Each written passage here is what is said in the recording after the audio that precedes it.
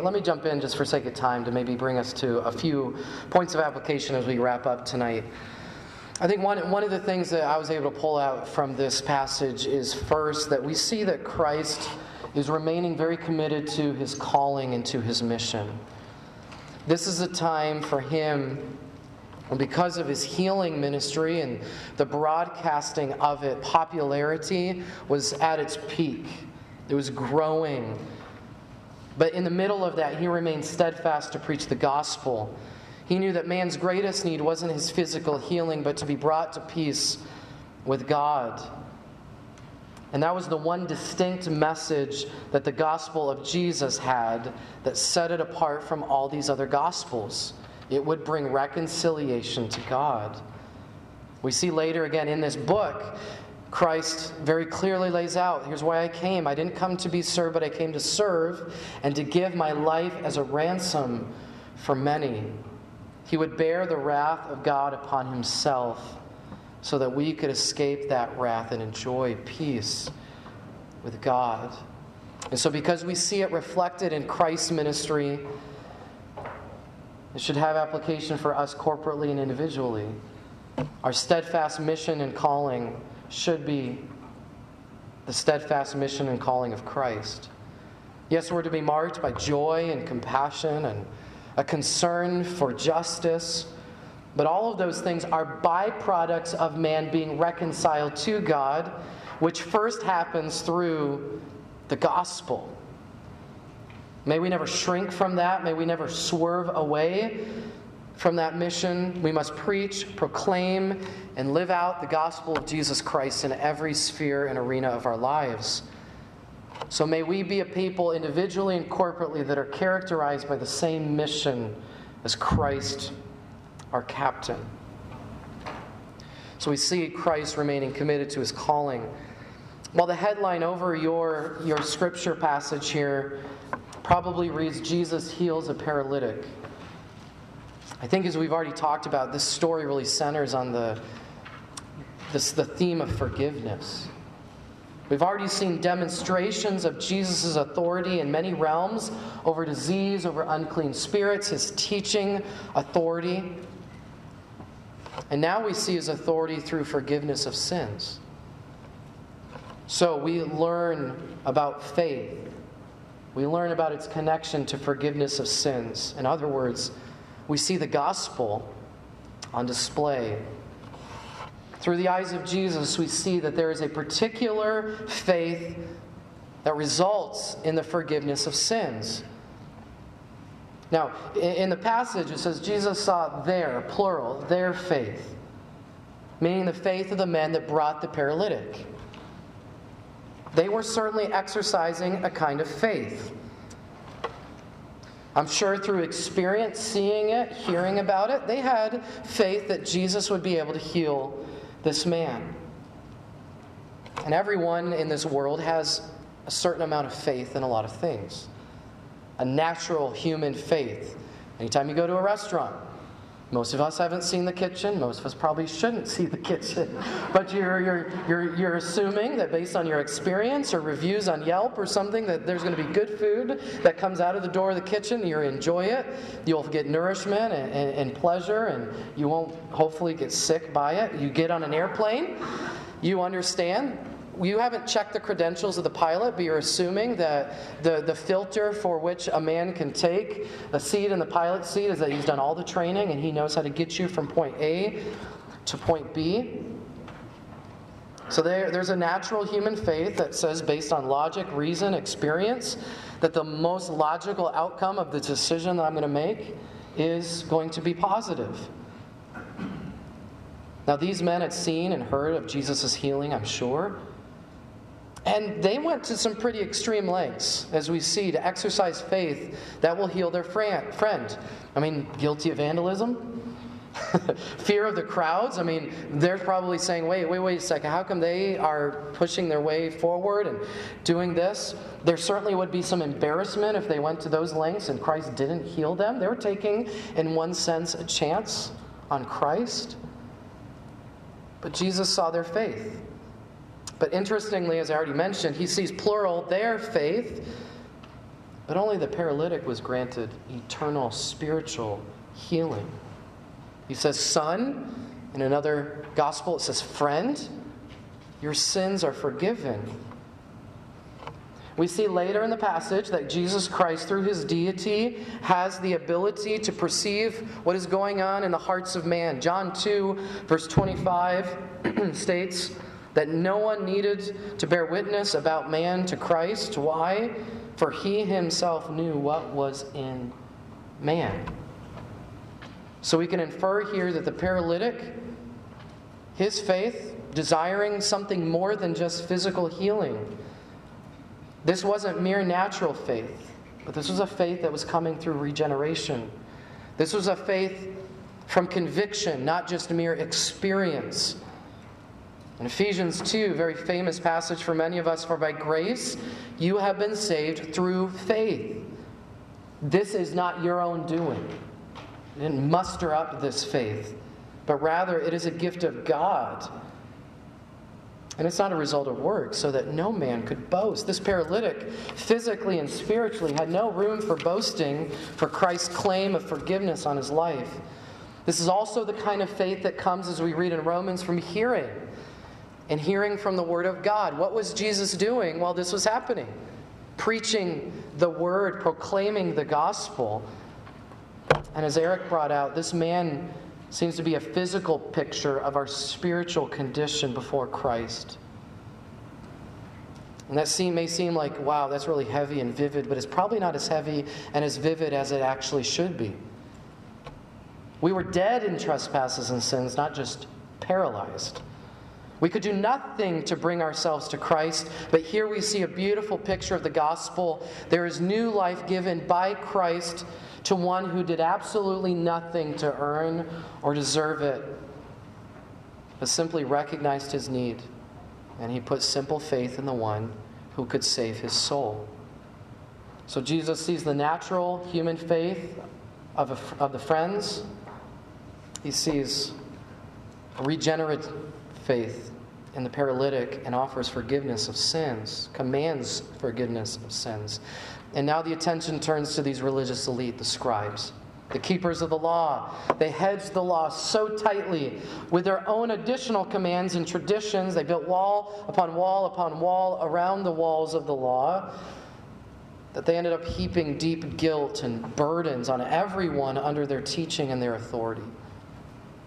And Jesus, as the divine Son of God, the one who knows the thoughts and the intents of the heart, publicly declares what they're thinking. Now, these scribes thought they had Jesus right where they wanted him. They had caught him. He claimed to do something that only God can do. That's blasphemy. We have him. And a few stories later, we're going to see that his continued claims to be God and exercising authority even over their traditions is going to lead them to begin plotting for his death. Now, remember our main driving thesis for the book in chapter 1, verse 1, the beginning of the gospel of Jesus, the Son of God. We just saw the gospel. Now comes another clear display that Jesus, a physical, outward display that Jesus is the Son of God. As we mentioned earlier, the scribes were right. If this was anybody but Jesus, no one but God can forgive sins. And if what he claimed was not true, he was guilty of breaking the law, and the law says he could be killed. But Jesus is God. Here once again, we are confronted that there is no middle ground when it comes to what you believe about Jesus. As C.S. Lewis put it, Jesus is either a liar, he's a lunatic, or he's Lord. He's not a good moral teacher, because if he was just a good moral teacher but not Jesus, how many lies did he tell? It doesn't make a good moral teacher. He's not just an example of good leadership, someone who lived to make his immediate society better. He's the divine Son of God, and he sets out once again to prove his deity. Now, when Jesus asked them the question, is it easier to do this or to do this, to heal or to say forgive sins? The answer really is neither. The ability to forgive sins, the ability to completely, immediately restore a paralytic, is divine, impossible by human strength. So he's not really asking them the question. If you were posed with that question, you'd be like, I got nothing.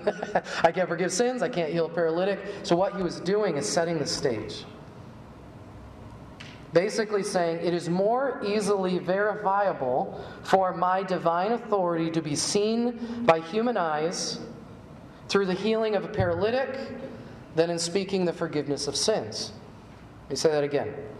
It is more verifiable for Jesus' divine authority to be seen by human eyes through the healing of a paralytic than in speaking forgiveness of sins. So in order for them to see that he's divine and is not blaspheming, he immediately and completely heals the man. Which begs the eternal question, who is Jesus to you? Is he who he claimed to be?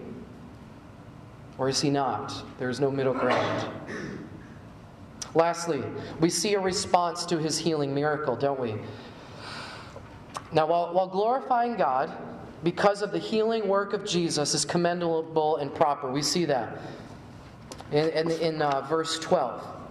So we see the paralytic rising. He immediately picked up his bed. He went out before them all. What was the result? They were all amazed and they glorified God, saying, we never saw anything like this. It's commendable. It's proper. But what didn't we see earlier? Did we see that kind of response when Christ proclaimed the forgiveness of sins? When he healed this man's soul? When he reconciled him to the God of the universe? I believe this helps continue to paint the picture of what's surrounding Christ at this time. Extreme popularity because of his healing, but minimal response to his gospel preaching. Jesus' mission comes into clear view here once again.